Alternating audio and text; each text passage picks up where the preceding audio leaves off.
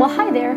I'm Julie Van Warmer, and you're listening to Unshaken, a podcast of the Women of the Word Ministry of Christ the Word Church. Hey, just a couple things. Don't forget to subscribe to this podcast on your favorite directory and follow our Facebook page, Unshaken Podcast. And don't forget, you can email me anytime you want to with comments, questions, or suggestions at unshakenpsalm622@gmail.com. That's always in our show notes.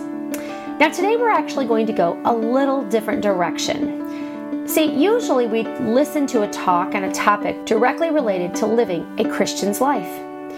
Sometimes I'll interview someone on a topic that relates to that as well, but today we're actually going to listen to one woman's personal story of how her father loved her and cared for her during a time when she did not respond in love to him.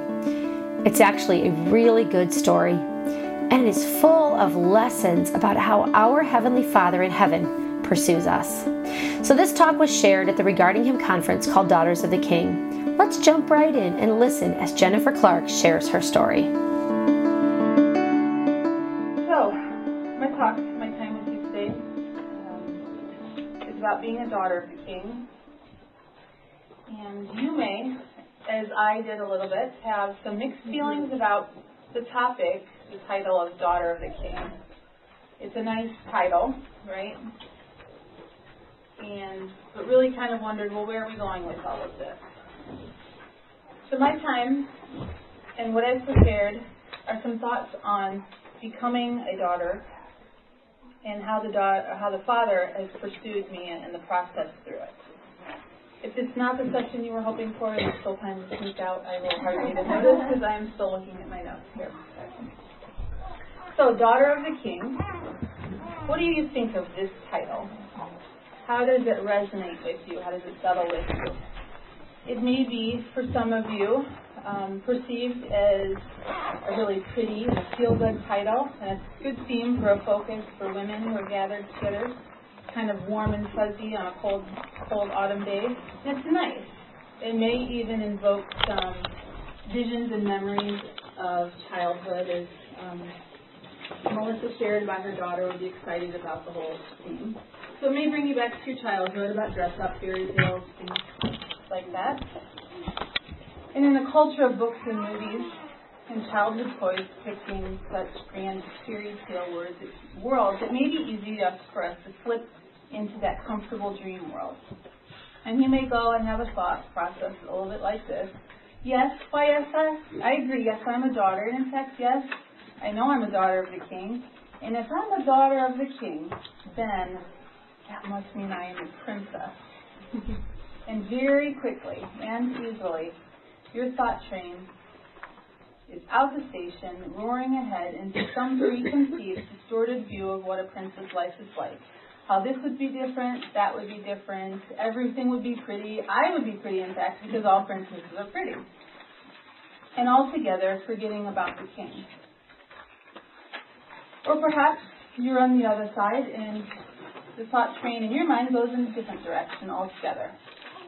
And you take no part in the idea of pink lace and frilly princess thoughts. You're a realist after all, and fairy tales were never real, and you knew that.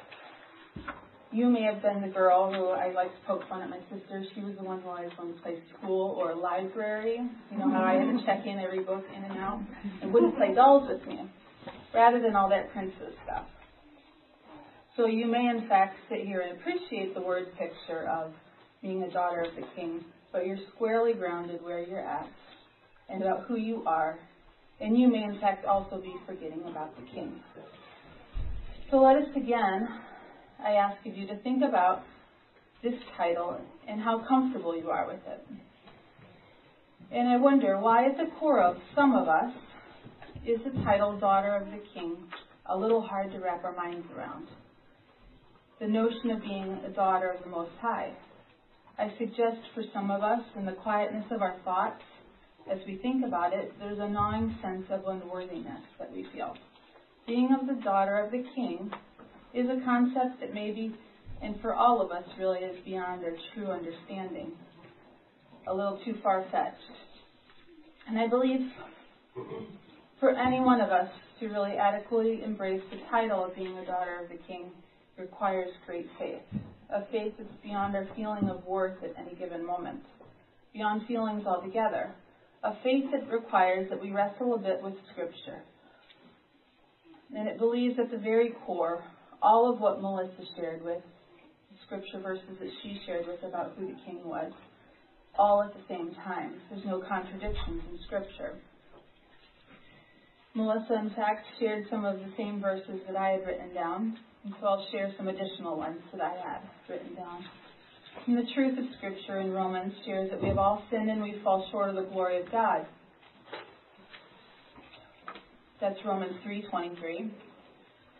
In 1 Peter 2:24, Scripture tells us that He Himself bore our sins in His body on the tree, that we might die to sin and live to righteousness. His wounds, by His wounds, you have been healed.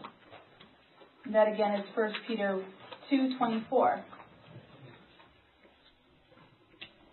And then there goes on a couple other Scripture verses. One that has just been resonating with me for the past several months as I've prepared. 1 Peter 2:9. And we'll speak of this later in our time together. But you are a chosen race, a royal priesthood, a holy nation, a people for God's own possession, so that you may proclaim the excellencies of Him who has called you out of darkness and into His marvelous light. So as we know more about Scripture, as we hear it being read to us, we have to wrestle with it a bit. We have to come to terms with it. And by God's grace in giving us His Spirit, we're able to get that understanding. And one truth that we have to come to face, in order for all of this really to tie together, for order for us to be a daughter of the King, we have been desired. We had to have been picked out of darkness and chosen. Chosen when we were actually opposed to God, as all of us were at one time without Christ. And to be chosen requires that we had to have been bought, and this is a pretty heavy truth. If you bear with me, I would like to share a bit of my story, some like to call it, my testimony of the King's faithfulness to me, a faithfulness that He has been gracious enough to show me over the years and reveal to me how He was there all along, recognizing His hand in my life from a very young age. So the following is a colorful story, and it's ways that the Father was revealed to me, and then at the end, His daughter's response. So the first section here is what you might see on your handout, which is the last page of the booklet that we have today, is kind of titled a Chalk Number 2 Sharpie Marks. So I brought some visuals, lots of visuals here today. So for years, I've had a love of creating, anything that was art related. My dad, from the time, I could always remember, he was always sketching, doodling next to the phone, back when the phone was stationary in one location, You would see a scattering of papers that had fancy sketches and doodles as he would be talking on the phone. And it was always kind of funny, because it always seemed like it was this artist trying to get out of the very formal structural engineer that he was. It was like this two contradicting little loves. So then it wasn't a surprise, I suppose, as years went by, that I found that happy mix that met my desires of the two, and I studied architecture in college. So to illustrate the following story that I have for you, I have chosen some various art tools and technical kind of drafting tools that I have been acquainted with over the years to illustrate and give some visuals to the story. Some of these specific tools may not be familiar to you. Some of them I think are pretty household items. And the use and the hope that I have is portraying the tools and the results of their use, what the marks are that they leave and how they're different from one another. And my hope is to use these artist tools in illustrating a word picture and some visuals about how sin is written all over our lives, each one of us. So I'm sharing about God's work in my life, some that has already taken place and already been written, and some that is still being written about me. So what is the story that you are penning? Do you think about the reality that your life is being written and it's being recorded and observed? What makes up your story? There are general elements that we all have in common. Then, of course, each of us has some of our own unique details.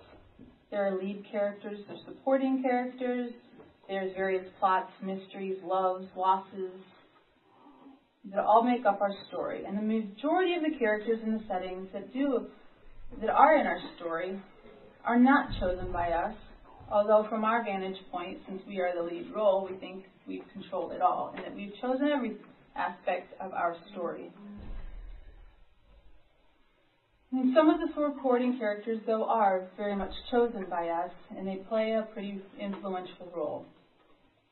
But the story here that I'm asking you to think about is much bigger and deeper. It's not a tale and a story that we can make up, picking up just where the action scenes are, the highlights, where we look good, the pretty scenery. It's the everyday and it's the mundane. It is, in fact, the very gut-wrenching, real story with no polished scenes. And it records the very essence of our souls. It records our hearts, motives, and our intents. So, if you'll bear with me, I'm going to use my life as an illustration here. So there are times and events in our lives, perhaps many things in our childhood, times and actions in our lives, that we may look back and think is kind of insignificant, harmless and incidental. And as adults, we still have these moments all throughout our daily lives. And at these times, we may tend to think that our story is really being written in chalk. Chalk, I think we're all pretty familiar with. Typically white, but comes in all colors, really. You know, it's edges. As you see an example here on the board where it says king, the edges really they can get smudged, they can get blurry and faint. And they really can seemingly get washed away with time, right? That's why we let our kids make artwork all over our sidewalks and driveways, because the rain will wash it all away. So chalk art really is quite the thing these days. I'm sure you've probably seen it. It's everywhere in advertising, merchandise. You can walk into Hobby Lobby and see your favorite verse written all over, you know, something to hang on your refrigerator, as if some old scribe sat there and knew that was your favorite verse, and he wrote it in this really fancy writing for you. You can even buy paint to paint anything in your house to make that an area for using chalk. So chalk is a fairly tame medium. Like I said, we give it to our children to draw with. It's generally safe on clothing, and it washes away pretty easily. It's mostly non-toxic, I would assume, since we give it to our children. As is the way that I think I viewed many of my actions and plots and people and characters that were in my life, from a young age, even as an older adult, fairly non-toxic and easily erased away with time. Then slowly, without realizing it, my story was being written perhaps a little differently, making a little bit more impression, maybe with the lead of a number 2 pencil. So a number 2 pencil, this very household item, you know, you can get a nice sharp tip to it. It's a little sharper than chalk, a little more impressionable, and it's an instrument that doesn't quite fade away like chalk, or quite as removable. It takes a little bit more effort to remove. And it's fairly easy to view our recorded as history is being written with these kinds of an instrument. Leaves a good line, but the pink pearl eraser will do a trick in erasing it. I don't know if you all, I think the pink pearl eraser has been around for probably decades, centuries. It seems like it's been around forever. And this was a tool that my dad always had by his side. So the pink pearl eraser is great for pencil, lead removing of all types. Cleans up pretty well, doesn't mess up your paper. Just hope that whoever was writing it didn't press down too hard like maybe your first grader did and leave the impression lines underneath on that paper. So this analogy might take the form as it did in my life with words and practices like, well, yeah, that was really bad. That was not good. I can pray for forgiveness, and I will work much harder next time never to do that again. Oh, I don't think anybody even saw me doing it. I think everything's okay. I can remove the marks pretty easily and move on. pretty easy to change my trajectory at this point. Now, trajectory is a really fun word that I enjoy. I don't know why. It's something. But it's, it's basically a path. It's kind of the projected course an arrow will take once it, comes out of the bow. And it's pretty hard to change a trajectory once it's left. And so when I'm thinking of things over the course of my life, I might think, well, that's pretty incidental. It's not going to set the course of my life at this exact moment. There are no permanent markings, right? I can erase these things. So in my life, there's lots of chalk. It's not too bad, just a little messy. There's number 2 pencil marks. Not too bad. I can erase that. But the illustration in my life, and I'm sure in yours, wouldn't stop here. I'm just getting started. There's more fantastic tools really to talk about. Perhaps this is a 188 count set of Prismacolor pencils. Now, Prismacolor pencils are not just your standard Crayola color pencils. These things are awesome. They may look like the normal thing, but they are not. They are worth every penny of these expensive pencils. They will leave a very bright, vivid mark. And so they're good for use in art. There's so many color options to use with color pencils. You can mix them together. You can use them by themselves. You can mix contrasting colors, and you overlap them, and to get a good effect, the hope that you wanted. And with the help of a good sharpener and very sharp details in color can be recorded with these. It's another trend I've noticed. Have you noticed this? Adults, especially for women, coloring books. Have you noticed these in the stores? They're like quite the thing. I've yet to buy one really, but they're very enticing. I'd like to buy them and pull out my Prismacolors and sit there on a cold night and color, but I haven't done that yet. Maybe now this talk is done, I will. They're so fun, and so were the many years of my life. Layers upon layers of life and colorful sin. And it was, in fact, a double-mindedness that I had between things of God and things of this world. You see, I knew the Word. I knew the church very well. I was blessed to be raised in a godly home and parents who loved the Lord. I thought of myself all along as a young Christian, and I knew I was different. I prayed for salvation time and time again. Someone recently described his younger life as he reflected on it as knowing that he was God's, but that he was that disobedient child of God all along. And I think I could kind of relate to that. I always felt God's hand in my life. I was always challenged by sin and recognized it as sin, in fact. And I knew I was very different from many of the friends that I chose, and I related very well to the Christians that were in my life. But it was a constant juggle between two very different worlds. It was not for lack of effort and work on my part to be a Christian. I wanted His love and His forgiveness, His acceptance, His salvation, but I so desired the rest of the world also. If you've ever worked with Prismacolors, the Prismacolor picture kind of on the end was a project I did when I was in high school with an art teacher. And they're a lot of fun to work with. But you learn very quickly that the pink pearl eraser that I showed just really won't cut it in removing these colors, these layers, these vibrant marks.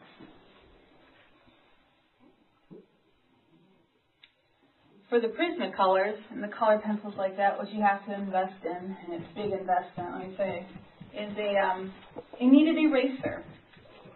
I don't know if any of you have seen these or not. This is the kneaded eraser. It's similar to it's a nifty tool. It's similar to in texture to like a silly putty that your kids might have played with or you did as a child. So the kneaded eraser, and I say this is an investment kind of as a joke. For years, as Christmas time would come near, my brothers and my sister and I would always ask our dad, because we really wanted to know this year, what? I really want to know what you would really like for Christmas, And he would, I don't need anything. And then finally, he may say, year after year, maybe just a good new kneaded eraser. And I'm like, Dad, And if he finally broke down as we got older and maybe started to make our own money, he would say, well, maybe a sheet of watercolor paper. And then you realize, well, a kneaded eraser back then probably cost like 59 cents. It's not that big of a sacrifice to buy. So this kneaded eraser is a great tool.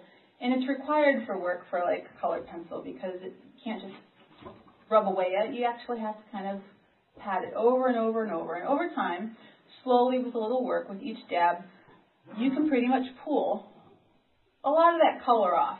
Take a lot of work, but it'll draw out the color, and that's how you would remove the layers of colored pencil.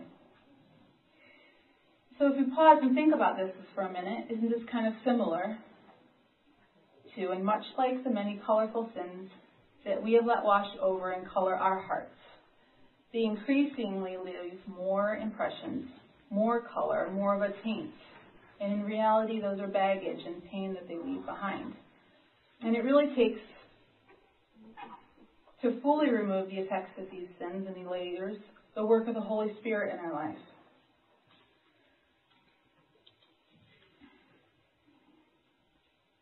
Here's another tool that I have a great love for, and this is a mouthful. I don't know why I wrote this. It's a fine India ink tip technical drawing pen.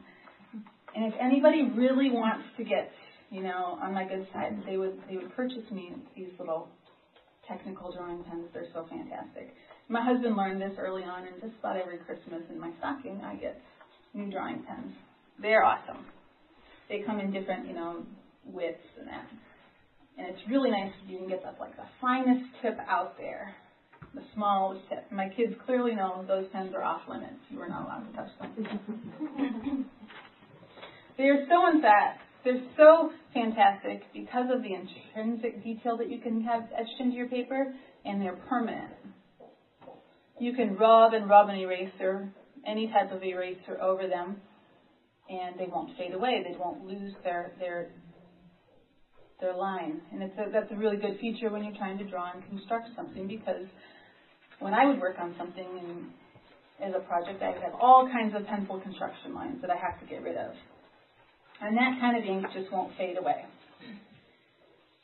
It's a fine thing in drawing and a good feature, but what another vivid picture of sin can be when we let it become comfortable in our lives and we allow it to reside in our hearts. The color of sin that we love so much soon becomes etched in detail with a fine line, permanent ink. And it becomes etched in our hearts, and it begins giving definition. It begins shaping us and defining us. For me personally, I can look back and I can see an area where this defining was happening. Beginning sometime in my mid-teen years for the next many years, it seemed like I could look back and I always had a boyfriend. They were all fairly long-lasting boyfriends, but the distinct feature that they all had in common was that not one that I can remember, was a Christian. Not one, in fact, when my world was Christian. I lived as a Christian, was surrounded by Christians, my education was Christian, everything was Christian around me. Some of these boyfriends, in fact, began going to church. Of course they did, because my parents wouldn't have allowed it otherwise. They began going to church in order for us to date. And let me just say, don't ever do that. That is so stupid. And I know, I'm in a room of probably lots of moms and don't like the word stupid, but really stupid is about the tamest word we can come up with when we're talking about our sin and our decisions. Mm-hmm. There were fine India ink pen lines being etched all over my heart and my life, making very lasting marks. But, those lines are little. That's why we like them. From a distance, you can't really see them. You can hide that, as I would tell myself. This brings me to the next tool, though, I want to introduce. And this tool, I believe, no doubt, is familiar to everybody at every level. And they're very similar to these fine pens, and that's a nice stash of Sharpie pens and markers.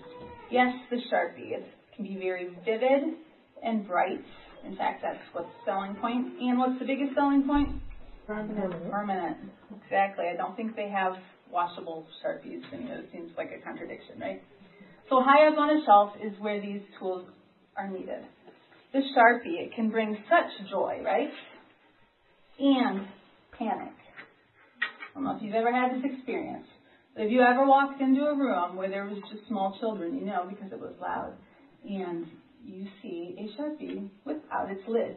Mm-hmm. And there's this panic sets in, and you find yourself in this like crazy slow motion, leaping, diving, arms flailing at the Sharpie, while you're also scanning the room to see, well, what happened to my walls, my couch, or anything else, right? So yes, high up on a shelf, if you have small children around or who may ever come into your home, is where Sharpies really should be. They're a fantastic tool in the right hands. That's why they're so loved for the right job, because they can leave a strong, lasting mark. But boy, can they really leave a mark. My husband came home several years ago with the biggest Sharpie I've ever seen in my life. Seriously, I mean, I tried to run to the store to find one, and this was not what he had years ago. This was, you can find at Lowe's, but the Sharpie he had seriously must have been, it looked like a regular Sharpie, but it was like 12, 18 inches. I mean, it was like the craziest Sharpie I've ever seen. And it's a type of Sharpie, I guess, that's used on construction sites, and in his case, it was marking up a roof. So that, definitely could leave a mark, right? Like, that's a really fat line.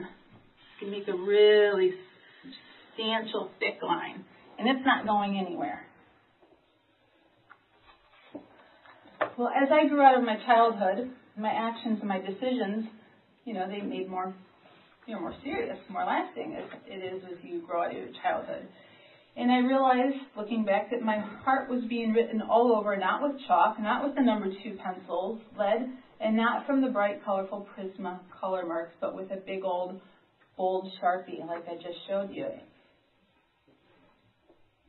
I found myself, in fact, covered in Sharpie marks, sometimes with pretty Prisma color illustrations surrounding it, but it was Sharpie unquestionably underneath it all. And I say this to illustrate the impression that what the marks of sin can leave on our hearts. Chalky residue that leaves in our hands isn't harmless. In fact, on our hearts, it clouds our vision of God's holiness, His goodness to us, His love. Just as a black, broad-tipped Sharpie is tough to remove, so are these marks of sin in our lives. They leave very lasting marks. So to get a little bit more personal here in my testimony, my time, I'd like to share, there was a time in my 20s, I was in college down in Baton Rouge, Louisiana, where I was going to architecture school, and I started dating a man. He was older than I was. He already had a trajectory set in his life, a path and a life that he was committed to. And I quickly found myself moving in the direction of making decisions that would leave very lasting commitments on my part.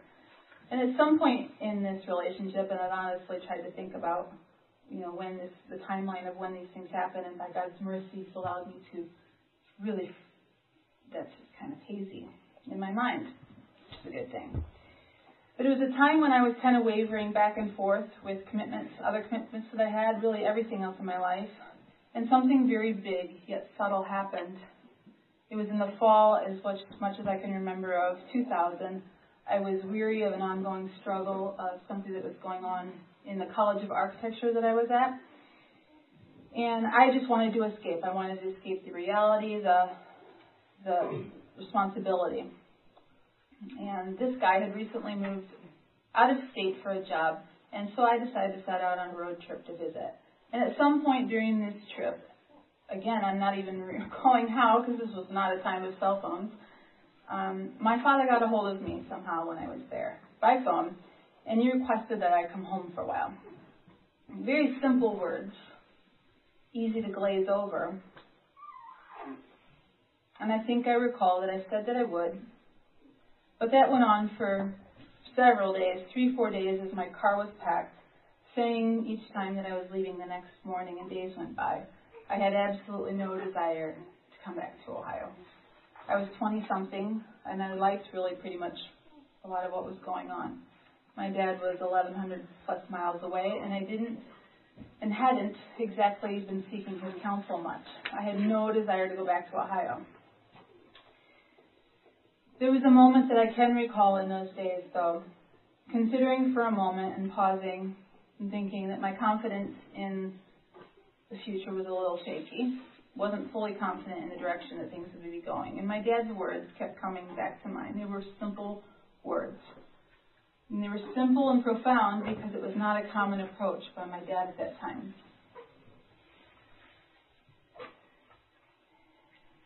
And I realize now that at that time I was not actively thinking and realizing that I was choosing between two men. I still, in fact, cared for the one, but I later realized that the Lord used that crossroads and those simple words in a big way. And it was, in fact, the beginning of me choosing one over the other, choosing between the risk and the unknown of a future with the one guy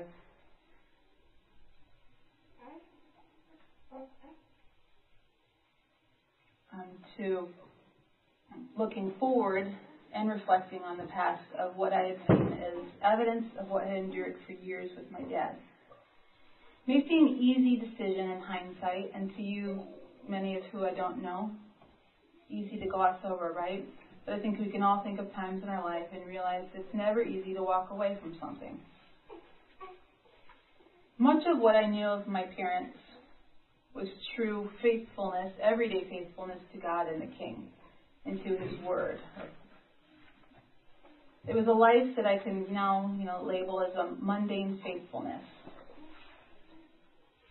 I can see this as a small step, and small yet big step, in how God was turning me towards Him. It was a level of surrender to Him by turning me towards my Father, who represented God and God's faithfulness to me. And I have to say, in all honesty, for a long time I felt very shut out by God, that Jesus was unattainable to me. It was, it was in reach to all these other people around me, but yet my prayers seemed to go unanswered, and He was just out of reach. I knew what my dad had, and his closeness and loyalty to God was true. So I believe it was late at night, and I came to a decision. I got in my car and I drove, and it was many hours through the night, and I came home. This was not a time of celebration or homecoming, and in fact, it was not an epic conversion story. In fact, it was rather quiet. I meshed back in with friends who I had shared for years with my siblings, with my brothers and my sister. My brothers, during this time, were changing and growing spiritually. They were, along with these friends, discussing things that were, on one hand, very familiar to me, and yet so totally beyond me. I visited a church with my younger brother. I probably embarrassed him, but he was very good about it. And I met a young pastor, his wife, and their little kiddos. And they asked lots and lots of questions. Even their kiddos asked questions. But they were kind questions, and they were sincere questions.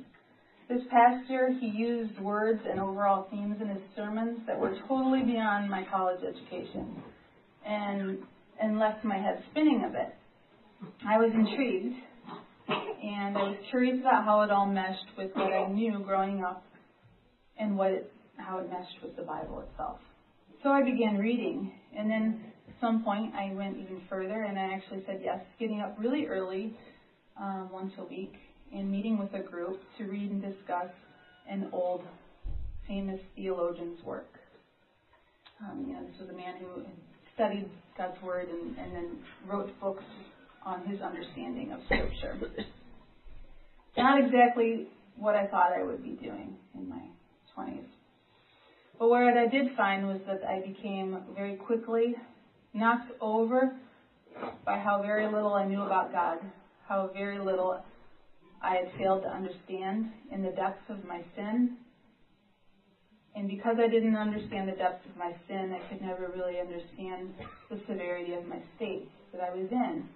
And then I, in fact, couldn't really know who God the Father was, what Jesus had sacrificed for, and what He had won and accomplished. It was all so woven together, but yet so completely contrasting.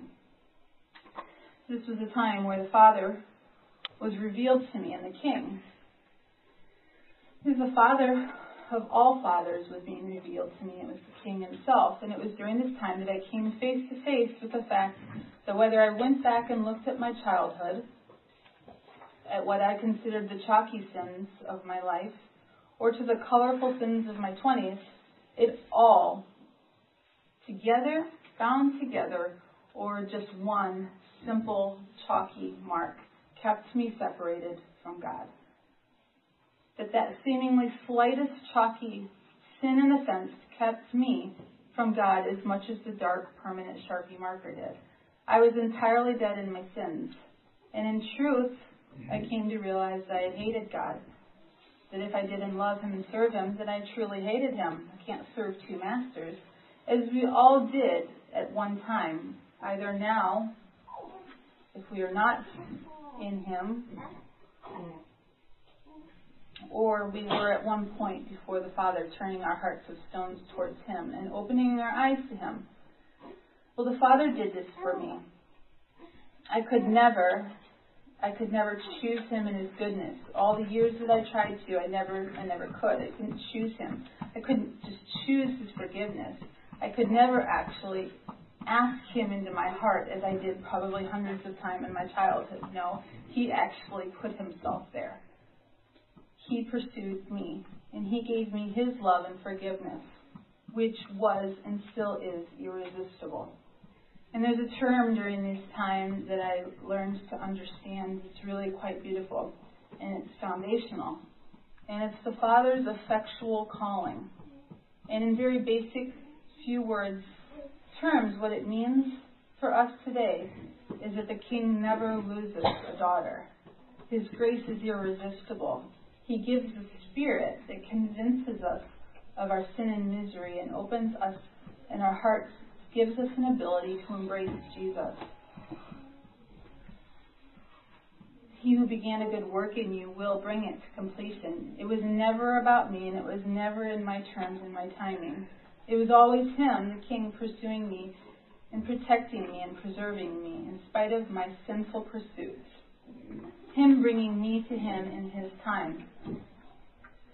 He was such a perfect Father. This all hit me so profoundly that without God Himself, the King in His love and compassion changing my heart, I hated Him and had no ability to choose Him over my sin.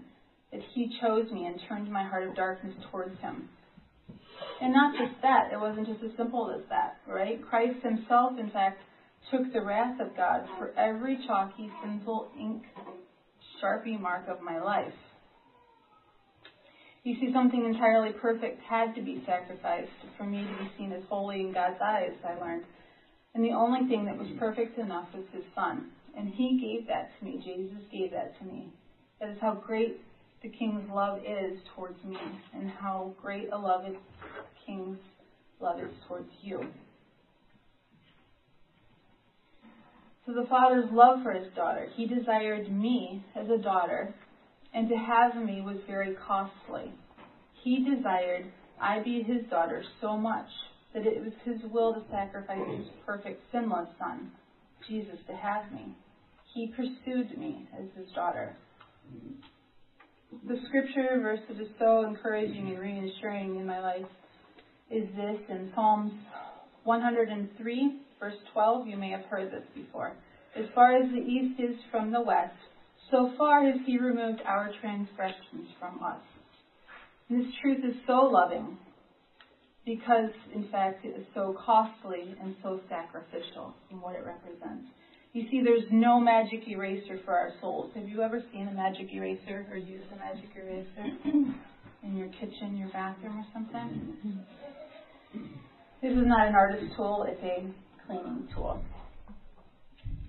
And the artist tools that I did use previously as a picture of sin is in fact a very poor picture. It's a very limited picture really of sin in our lives.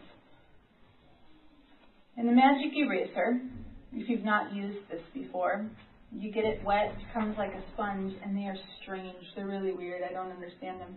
But they're meant for hard surfaces, and you can rub away at a surface, and it'll remove stains off your kitchen countertop. It makes everything look like bright and shining again. It's really weird, and I don't know what it's made of. Hopefully we don't find out years later it's all killing us, but they're crazy. The magic eraser, right? It probably could even do some work on a Sharpie marker. I've never actually tried that. But in our lives, and in Scripture, in fact, there's no such tool that's found.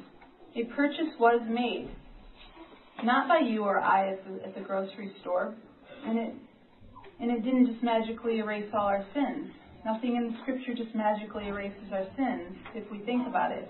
In fact, it was paid for. And it was paid for to satisfy the just wrath that God had. And it was Jesus himself who paid that cost. It was a transaction that was made, a transaction of his life for mine. And because of that act of love, you and I can be seen as sinless to the King, as we are being able to be seen through Jesus. You see, his love as a father provides perfectly and protects.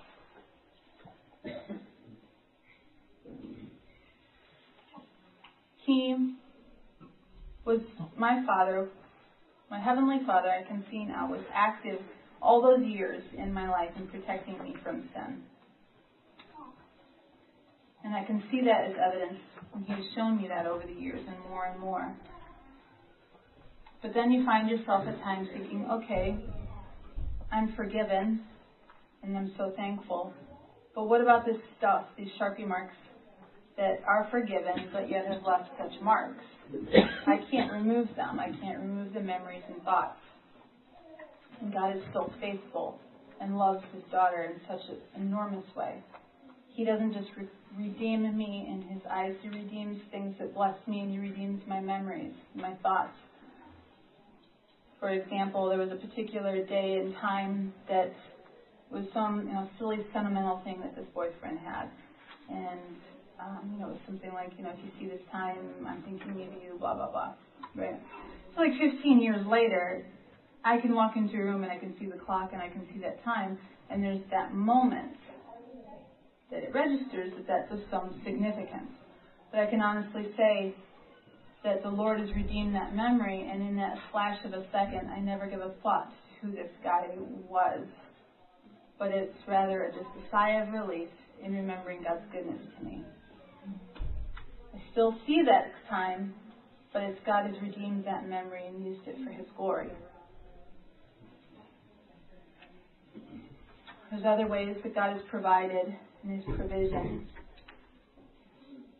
I could go on and on, as you probably could, in ways that God has provided for us, and I hope you can see this in what I have shared with you today. And the last thing that I'd like to share quickly is the duties that we have of such a royal call if we are his daughters. It's our daughter's response. One is a mundane faithfulness. It's a word I used earlier to describe my father. And these words stuck with me over the past year or two after coming across them in a blog of the same name. And I think it's a daughter's response. It is a good one to the high calling we have been given to the King. And it's something that's often characterized in the everyday and what we do with it. And a life of mundane faithfulness is a lofty goal worth striving for, I believe. It's the everyday striving after holiness, seeking to be more and more like our Father. And it's a natural response that you can see played out, and you may have had in your life, where we naturally seek to emulate our own earthly fathers. So it is with our King, as he is our Father. We grow to want to be more and more like him. And it's refined in the everyday, day in and day out mundane faithfulness that we pursue. To say I saw this for years in both my mom and my dad, that it was a sincere faith that spoke volumes, and it was in fact a key aspect, characteristic that drove me to want what he had those many years ago. And as we seek this mundane faithfulness and holiness, we have to come face to face with the sin that we must do battle with. So the second thing for a daughter's response is to do battle with sin. And it's something that we must do as Christians every day. So we as ladies may not naturally seek out battle as I see naturally in my 4 boys, but we're still called to do a battle.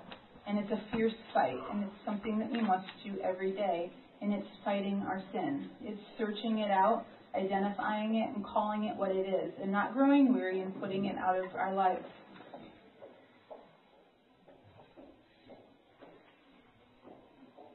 can be a weary battle.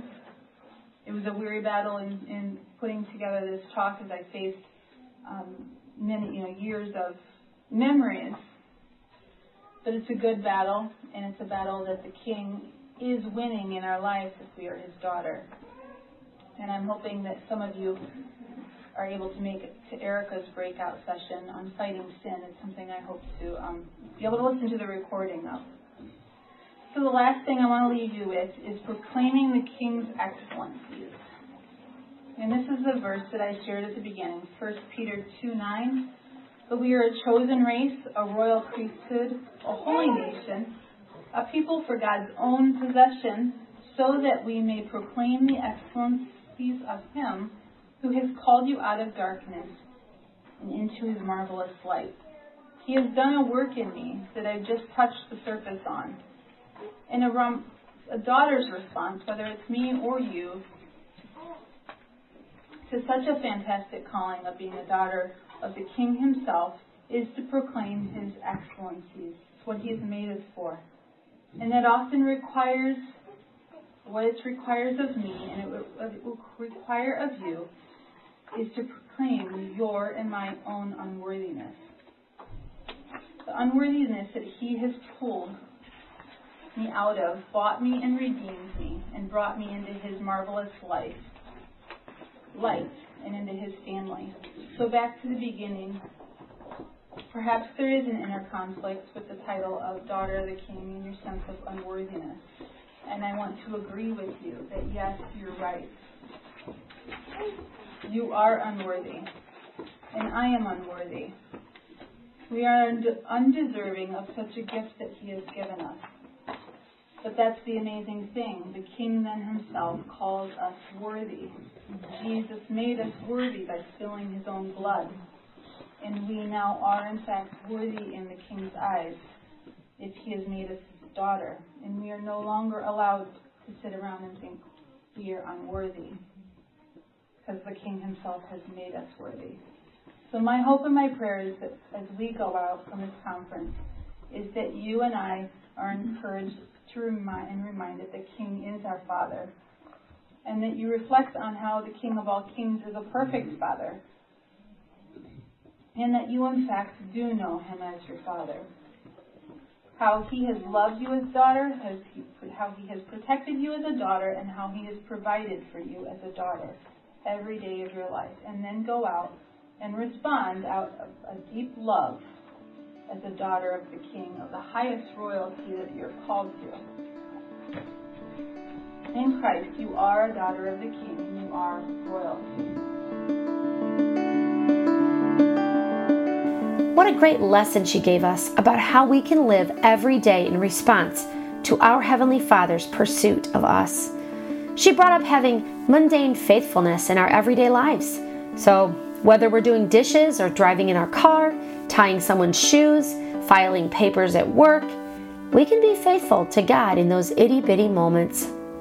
She told us to do battle with the sin that's in our lives, not ignore it, not set it aside, but actually fight it. We've heard that one before on the Unshaken podcast, haven't we? And lastly, she challenged us to proclaim the King's excellency in all that we do. Our Heavenly Father, our King, is an amazing, powerful, all-knowing, and all-seeing God. He is faithful to us when we are not faithful to him. He loves us when we do not return the love to him. And I am so thankful that our King in heaven pursues us and works in our heart and changes us each day. What a great story. Hey, let me pray for us today. Dear Heavenly Father, I thank you for Jennifer and her willingness to share her story. I thank you for the pursuit of her father and his love for his daughter. And I thank you that we are all daughters of the King and that you are our King. I thank you for how many times you have pursued us.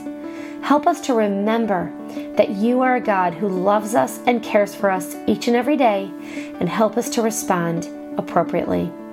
In Jesus' name, amen. Hey, next week we're going to be listening to two ladies that I'm going to interview on the topic of Scripture memory. I don't know about you, but this one's a hard one for me. I am not good at remembering my grocery list, let alone trying to remember a passage out of the Bible.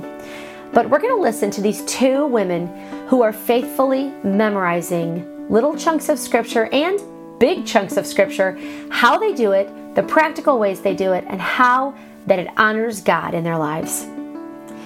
And don't forget to join us for our book chats that drop each Thursday right along with our regularly scheduled episodes. I've been chit-chatting with Erica Simpson on the book How to Be Free from Bitterness, and it has been fabulous. We have both felt super convicted, but also really encouraged by the work God is doing in our hearts. I think you will love the book as well. And remember, when everything around you is shaken, you can stand unshaken because of our rock and our fortress, because of God. Until next time,